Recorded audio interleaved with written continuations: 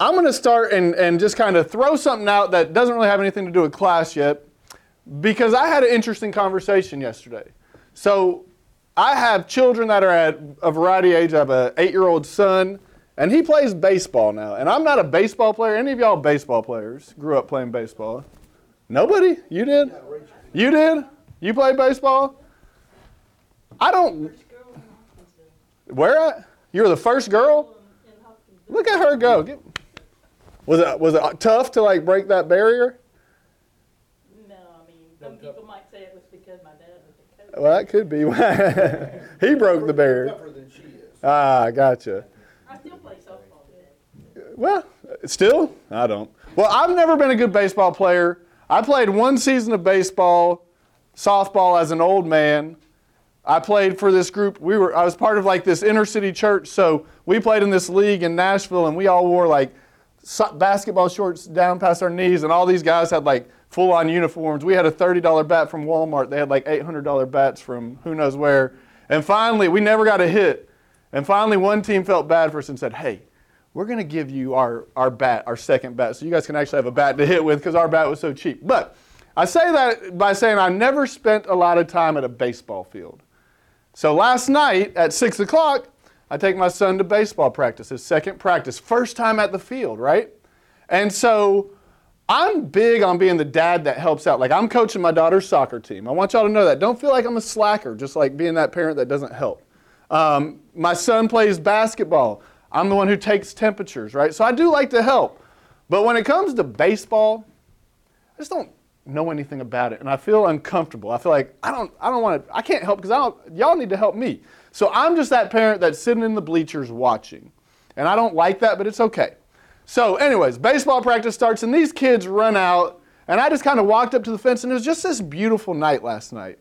It was getting dark at 6 o'clock. The lights were coming up. The grass was like this beautiful. I don't know how they get baseball grass to be so perfect, but it's better than soccer grass. It was just like perfectly cut and green. And the dirt, it smelled good. I just felt like this is actually a cool spot. And I was just kind of admiring it. And some guy came and stood next to me, and we were making awkward small talk, right? And he turned out to be from Chicago and was a huge baseball fan and was happy his kid was playing. And he said, you know, this is kind of like my church right here. And he stood there and he was talking about how it almost was like a spiritual thing.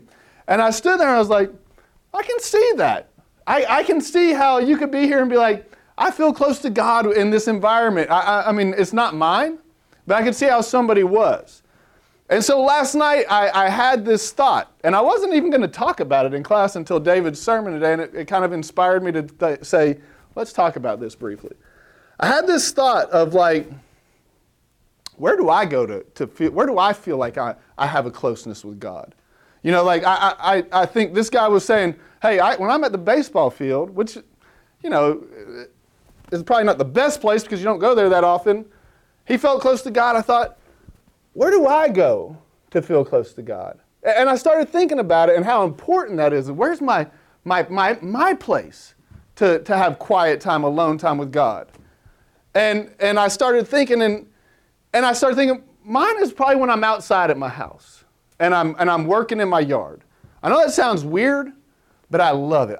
This time of year, I don't go inside. Like, look at my neck. Can y'all see this right there? Y'all see? Yeah, that's just from yesterday. Like, and I will one day grow up and start wearing sunscreen. We need to take up a collection and like buy you some right now. Well, I know, but that's why I just keep my neck. This neck gaiter is gonna stay past COVID in the spring. I'll just wear it. No, I'm dumb. I don't remember sunscreen. I always think, it's gonna be bad, and then I get in and I'm like, what happened? But truly, it is like when I'm outside, I'm at peace. And this is something I decided to do a long time ago. I remember I used to hate cutting my grass. I used to live in a house in Smyrna with a tiny yard that was like a giant hill, and it was all rocks, and there was no grass. There was like weeds. And so I was newly married, and I'd be like, I hate cutting the grass. And I'd get out there and be like, stupid grass. And the whole time I'm just not happy. And then, I heard a sermon about just being thankful for everything you got. And I said, you know what, the next time I cut my grass, I'm going to pray the whole time I cut my grass. I don't know what I'm going to pray, but I'm going to do it. So I go out the next time to cut my grass, and this little tiny yard in Cheney Boulevard right next to Laverne High School with rocks and things hitting me in the ankles. And I just start praying. And I was like, God, thank you for my house. Like, thank you for giving me a wife that is more beautiful than I deserve and is cooler than I deserve. And thank you for legs that, and I literally spent 30 minutes of just thanking God for the things that I had been complaining about the previous time. And it gave me like this energy. Like I wanted to go cut the neighbor's grass, right? So I've changed. I decided whenever I'm outside working, I'm going to spend the first 15 minutes with God. No matter what. If I'm out chopping wood, I'm going to be praying or listening to a podcast, although that's not as effective, I don't think.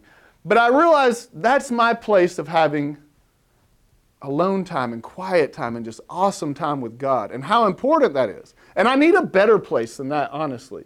But I started thinking like everybody needs those places and we need to be aware of them.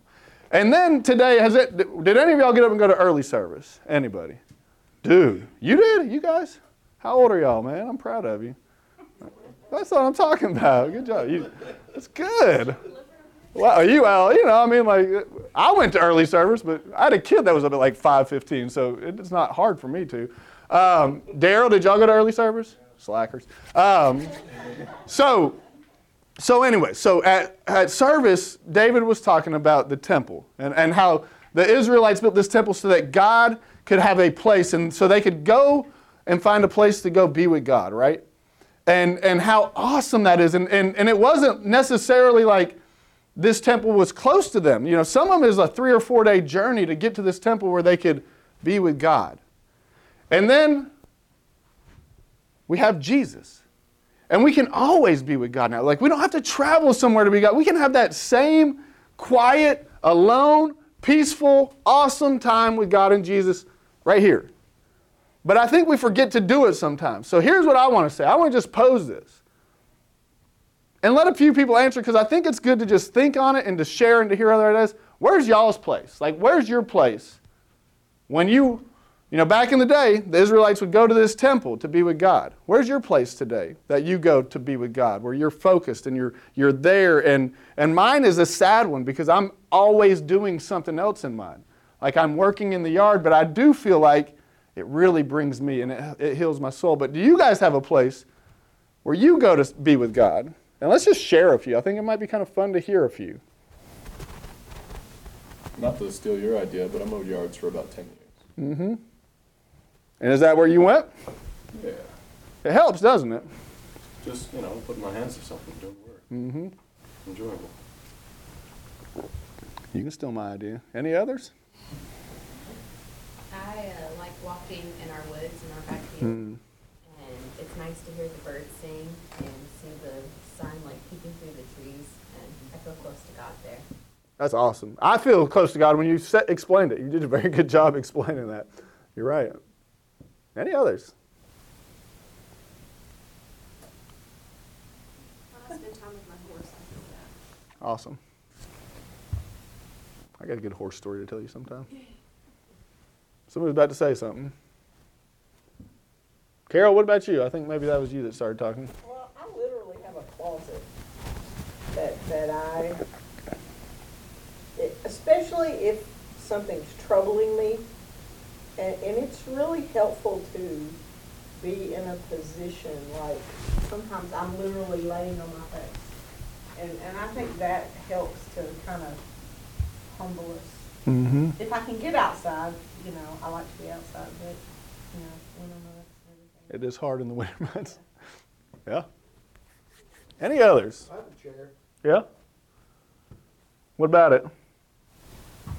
That's where I go and have tea with God. Awesome. Yeah. And everybody knows when you're in that chair that that's what you're doing, or God does. God does. Yeah. Yeah, I'm sure Cheryl does. But. Mm-hmm.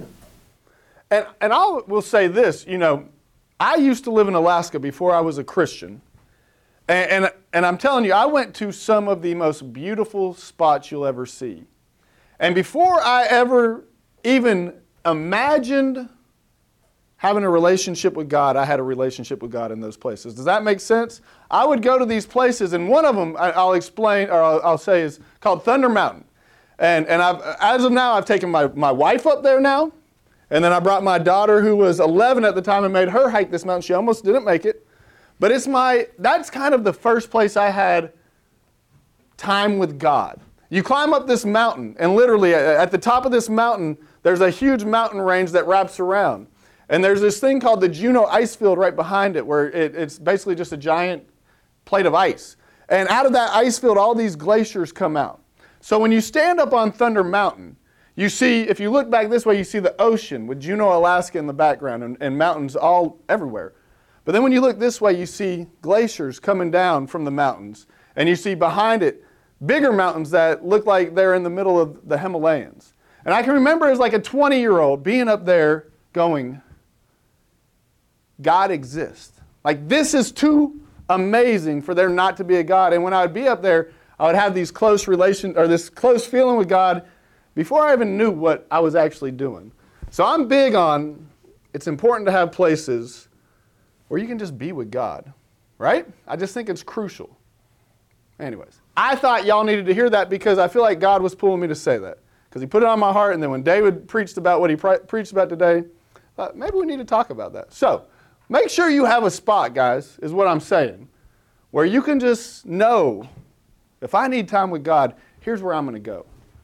Or if I'm at a spot where I'm maybe not where I need to be, here's where I need to go. Or, my God is so amazing, he sent his son so that I could be with him anytime. I need to spend more time going here, right? Like, just make sure you have those spots. Okay. Any other thoughts before we move on? I'm nervous because I got an elder in here. He's evaluating me. I'm nervous too. All right, so today we're gonna have a little fun. Kahoot. Yeah, no Kahoot. Did you say Kahoot? I have a YouTube video in case I screw up. I don't need to do a Kahoot. Next week we're gonna do a Kahoot. You ready? Bring your phones and we'll do a Kahoot. I'm for real. About everything we've learned in Ephesians. So we'll do it. We're doing a Kahoot next week. I love it. I'm not lying. We are going to do one. So here's. Do you guys have any pet peeves? Does anybody have any pet peeves? We all have pet peeves, right? What's your pet peeve? I bet you got some good ones. Give me one of your pet peeves. I like when people chew with their mouth open. Oh, my daughter wakes up in the morning with a stuffed up nose, so in the morning she can't chew with her mouth closed, and I love her. But man, if you ever hear a kid who's having breathing problems eating waffles with soy butter, we don't have a peanut butter allergy, with like peanut butter on them, and they're breathing out of their mouth and chewing, it just, man, it's like this noise where I'm like, Violet, I'm just going to walk away for a minute. But yes, I struggle with that too. Any other pet peeves? Fun pet peeves. What's yours? When there's corn in the minestrone soup, I don't think corn belongs there. Now that's way above my pay grade because I don't even know what is in minestrone soup. Do you like minestrone soup? You don't even know what's in minestrone soup, do you? He works at a restaurant. Do you know minestrone soup? No. Oh, good. All right, so one of my pet peeves is this. One of my pet peeves is when I hear people using Scripture to prove something, and they're taking Scripture so far out of context that it just blows me away. Like, I can't stand that. I hate when we just use little chunks of Scripture to try to agree with what we want to agree with. And I think this next one might be one where we've heard it, and we hear it, and then some people automatically jump to certain things. So we're going to actually take time in the Scripture. But before we do that, what does it take to have a good marriage? Only non-married people can answer this. What do you think it takes to have a good marriage? What do you think? Gotta communicate. Communication is key. Don't lie to each other, right? That's pretty obvious. Any other things? What do you think it takes? Commitment. Commitment. What about you, man? What do you think it takes to have a good wedding, good marriage, or a wedding? No, I was going to say communication. Communication. You got a lot of us have parents we've seen like that have had strong, great relations. What do you think? You're shaking your head. What does it take to have a good marriage? Transparency. Transparency, for sure. Like, you guys are so wise. Balance. Balance. That's a big key word. Not burning down the house, not burning down the bank account, and not burning down the bridges. So don't screw up. Which, actually, no. Well, I screw up all the time. Like, I say, the fact that God gave me Sarah, like if y'all may not know my wife, but she's prettier than me, right? And she's smarter than me. And it just makes life a lot easier. So marry somebody prettier and smarter than you. That's my advice. No, I'm just kidding. So we're going to jump into some scripture about kind of husbands and wives. And you guys are in college and you say, why do we need to learn this? One, because we're just studying the book of Ephesians. So kind of like what David's done, he's kind of inspired me, man, quit trying to find things, just go through the Bible. It's a lot better than what you can do. So this is what is next. And also, you guys are at like 18, you 18 yet? 18 to probably 32. Anybody older than that? No. So That's targeting. So you're going to probably be thinking of marriage in the next few years or sometime soon. So that's why I think it's valuable. So let's go ahead and turn to Ephesians 5:22. And I'm going to ask, Holly, do you want to read? Can you? I feel bad that y'all are way down on the couch, man. But okay, good. So Holly's going to read 5:22 and 23. Excuse me. What did I tell you I wanted you to read? Let me make sure I got it right. Is that right? Yeah. Read 22 through 25. I got it there. And then we're just going to pause and talk it out. And I'm going to say this. Did I already say this? But I have a YouTube video. If I screw up and I'm not clear on what I want, I have a 5-minute YouTube video that does a really good job. We're going to show it. So it'll correct everything I say wrong, okay? But hopefully we don't need that. But if I play that, then you go, oh, Adam feels like he missed something or screwed up. So, Holly, go for it. Wives, submit to your own husbands as to the Lord. For the husband is the head of the wife, as also Christ is the head of the church, and he is the Savior of the body. Therefore, just as the church is subject to Christ, so let the wives be to their own husbands in everything. All right. So, we've all heard this, right? You've heard this scripture before. I had this scripture read at my wedding. A funny story. My dad, we call him Jimbo. Unfortunately, he's not a believer yet, but I'm still working on him. He's 72, so add him to your prayer list for me.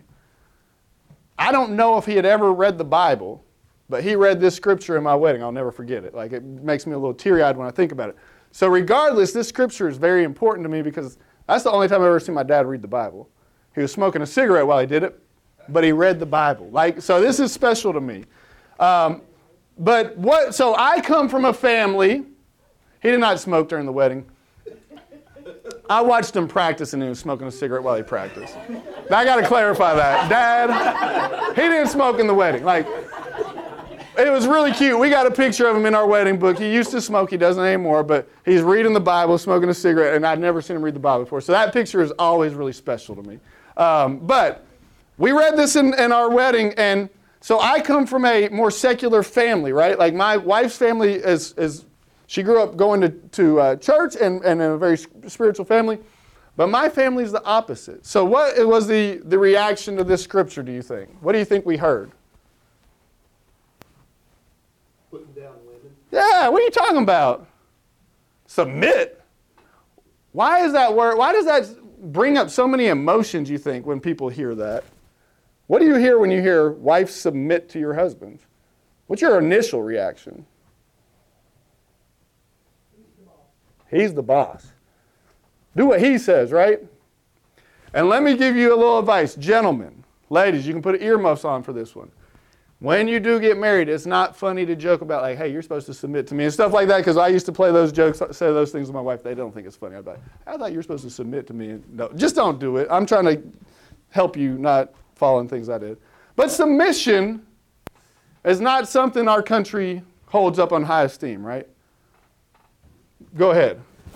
I had a student one time that asked a female co-teacher of mine, we were co-teaching a class, asked her after school, she said, there were some people in her class, some other students who believed that wives were supposed to submit to their husbands. And she couldn't believe that people still held that opinion today. Mm-hmm. And this is somebody that goes to church, okay? So was my female coworker. She said, can you explain it to me? And my female coworker said, no, not really. you'd have to ask Mr. Horton. He goes to a church that believes that. And I said, yes, I do, because it's in the Bible. Mm-hmm. So I do believe it. There you have it. Is it? So how would you define submitting to your husband in the Bible? How would you define that? The catchphrase, as to the Lord. As to the Lord. So what does that mean? Well, I mean, I see all throughout all three. I'm gonna pour your Bible real quick. Do you mind? To the Lord, as Christ is head of the church, as the church submits to Christ. Yep. So it's all a picture of being submissive to Christ. Ephesians brings everything back to Christ. Like when you read Ephesians, it's always like, bring it back to Christ, bring it back to Christ. So is it a bad thing to submit to your husbands? I don't know. What do you? I mean, as we fulfill a post and we serve a role and work towards a mission with God, it sounds like God's saying, here's your post, here's your mission within the family as you have a mission with me. And here's how you can best serve and be effective. Mm-hmm. And see, when I hear it, I think we also got to remember, like, kind of like when we read Deuteronomy, it's hard to hear something from so far back and we have a different kind of culture and to see where the middle ground is or what they're saying, like the whole statutes versus, what's the word I'm looking for? Precepts, yeah, and things like that. But if I were to say this, Jesus, how do I say, I'm the worst about saying stupid stuff and putting my foot in it, so I'm really trying to be very careful. Thank you, Nick. Hopefully you'll beat me. She said it was you, but so go ahead. If somebody says something while I'm developing my thought, go, because I don't want it to come out wrong. When Todd and I got married, that was something that we had a long discussion about, just because I struggled a little bit with it, and I think for me, part of it is a marriage is a partnership, but there are some times in that partnership that you're not going to come to a consensus. And for us, that was when we hit that point, that would be he would finally make the call, Mm-hmm. And for me, that's what the submit means, and it's out of love. Because we love the church and we love Jesus, and you have to yield to a final voice. Mm-hmm. And let me say this: we've never come to that point. Yeah, that's good. Because this jumps out at me. There are 3 verses where Paul talks about the wives submitting their husbands, and then there are 8 where he talks about husbands loving their wives, Mm-hmm. and talks about love your wife like God loves the church, which means be willing to lay down your life for her. Love your wife like you love your own body.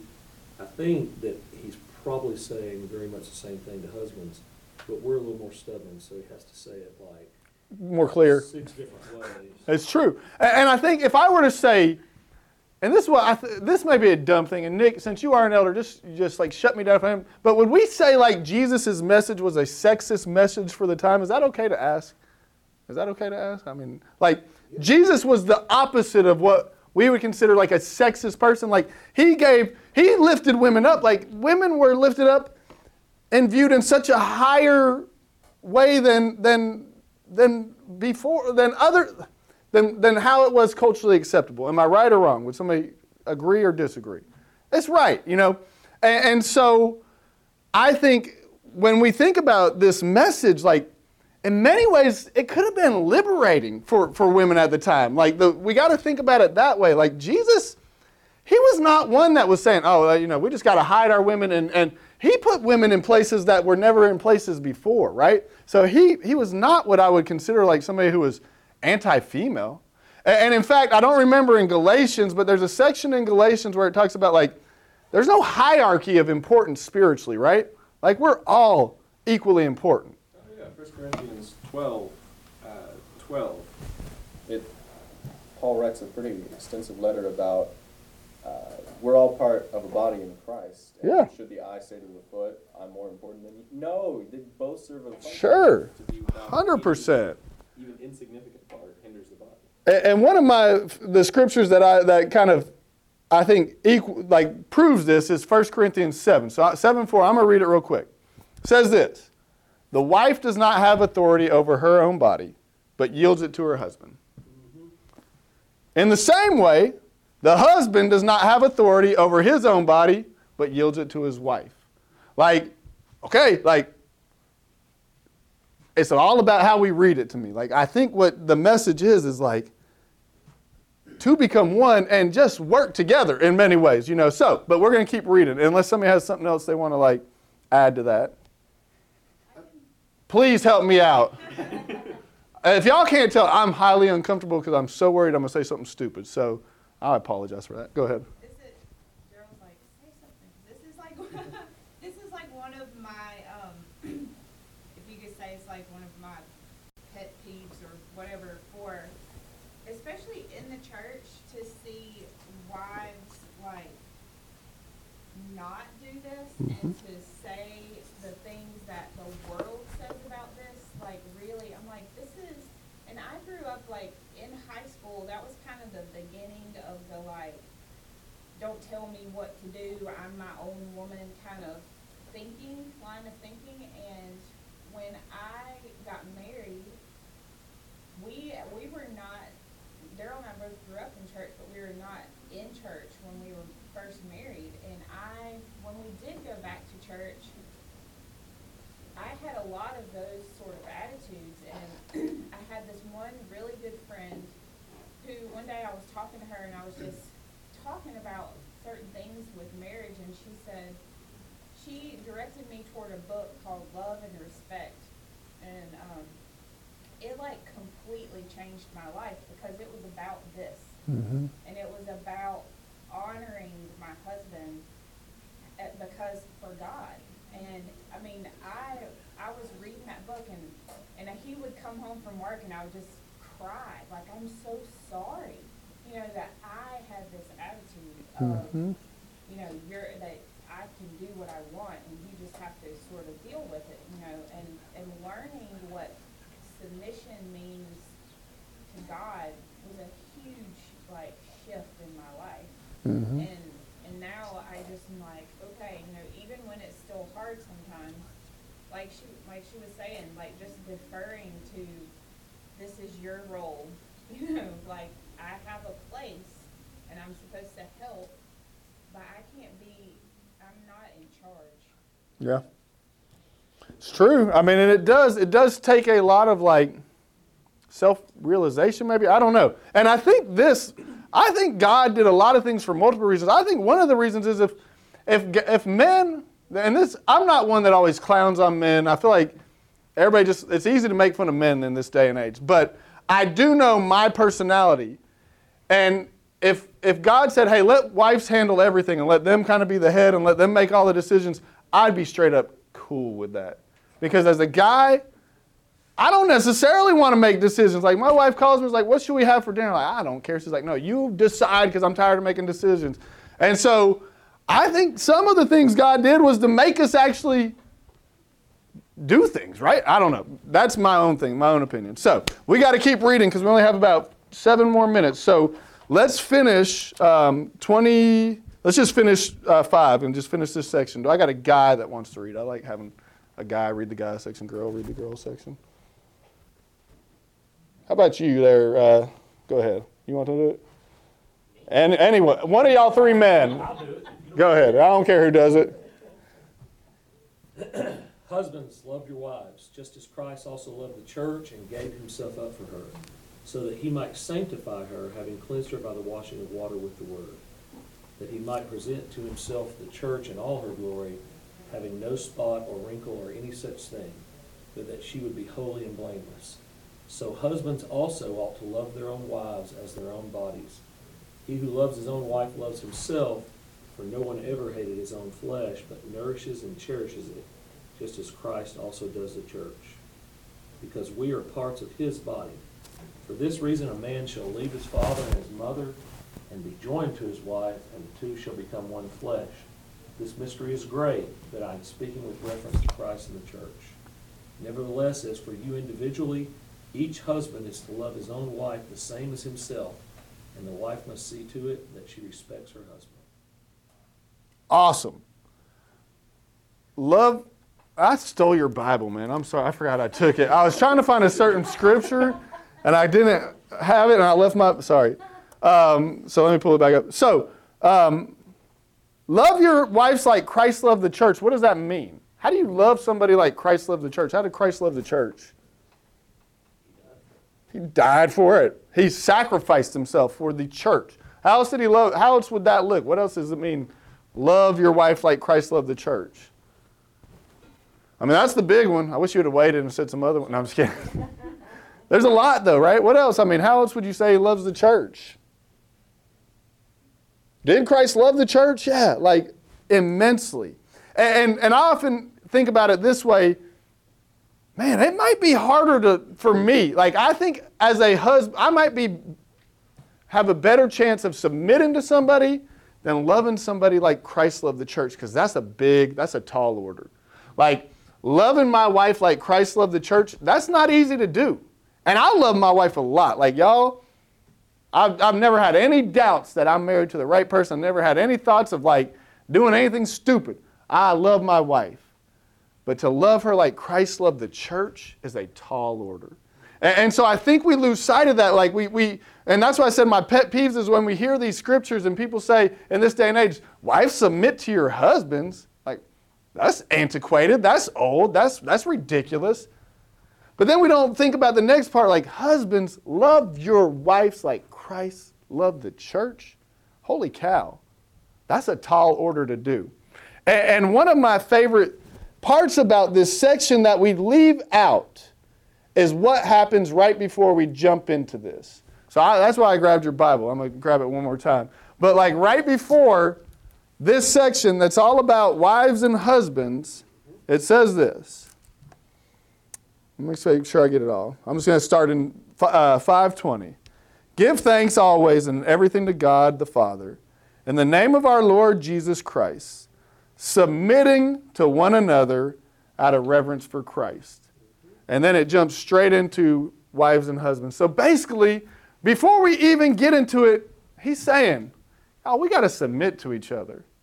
And what that means, I still don't know. But what I do know is it means God's not telling wives to be weaker or be less than their husbands. And God's not telling husbands to be like this domineering force. God's telling us when we do reach marriage, which is a great gift, guys, to submit to each other. And truly the key is this. Hold on. Therefore a man shall leave his father and mother and hold fast to his wife, and two shall become one. When marriage is done right, and two truly become one, I think it's easy for wives to kind of submit to their husbands like they're being asked to in this scripture. I think. And when two become one, and you're in a true like marriage that we're called to do, it makes it a lot easier for me to try to love my wife. And I'll be honest, I don't think I'll ever be able to love my wife like Christ loved the church. I just don't know if it's possible. But I'm going to keep trying, okay? But I do think when I'm in that relationship where two truly become one, it makes it a lot easier to try to love my wife like Christ loved the church, right? So, man, I don't think we answered anything or clarified anything other than this. Y'all are at that age, right? So I'm glad Ephesians came up. Eventually you'll probably get married. No matter what, submit to each other. Love each other like Christ is calling us to, and it's gonna be so much better. And the ultimate thing is this: is if we can figure out a way when you become one, it just makes it easy. I promise you that it really does. Nick, can I get an amen? You think so? Absolutely, amen. Can somebody kind of add anything before we close out to make sure we have a point to my lesson? I would like to restate what you just said just a moment ago in the negative. And I've got to use a couple of foreign terms. Mm-hmm. That is, that he tells women to submit to their husband, and what he's not saying there is kowtow. Mm-hmm. He's not saying, we are not worthy, women, you're supposed to get down. And he's not saying to the men, machismo. Mm-hmm. When, he's not saying that this is the kind of relationship. That's an earthly, human, power-based relationship. We submit out of strength. I'm not submitting when somebody else beats me into submission. Okay? I'm just laying there and taking it. Mm-hmm. But when I submit to my principal at school, when I submit to my wife, or as an adult and I submit to my parents, that is from a position of strength. And that's what Jesus did on the cross. He submitted to the church. For our good, he did this. And so I just see that, I think the world view is that kowtow, machismo kind of dichotomy, I guess. Two ways of looking at, no, that's not what he's talking about at all. And he sums it up, like you said, he sums it up with, you must love your wife as you love yourself, and she must respect you. Mm-hmm. I mean, just because I beat my wife into submission, in air quotes, that would not make her respect me. Mm-hmm. But loving her and doing things for her and doing things for our children and doing things for her security, those things do show that love. Well, and I think about like the whole message of Jesus, like the story of Jesus is he came and I think everybody at the time wanted this warrior that was going to show like machismo, like, y'all are done, Rome or whoever, but he was the opposite of that. Like he came and brought a message of peace and love and submission. When at any time, like he could have like snapped his fingers and you're done. Like he had the power to do it. I think it takes more power to have that strength and to stand back and be like, all right, I'm still going to submit, than it does to have any other kind of power, right? Like, so super good point. All right. That's it. Any other thoughts before we close out? Carol Lamb's going to wrap us up. I have one little practical thing. Todd and I had been married about 13 years, and we were facing a really, really big decision. And I thought we should do this, and he thought we should do this. And there was not a lot of give on either side. I mean, it was a very, very major thing. And I worked with this lady who's never been married, but God, Jesus, Marilyn. I mean, she's a saint in my eyes. And she said to me when I got to work that day, because I was, all tore up about it, she said, pray, but don't pray for Todd to agree with you. Pray that you both would come into agreement. Whichever side it was.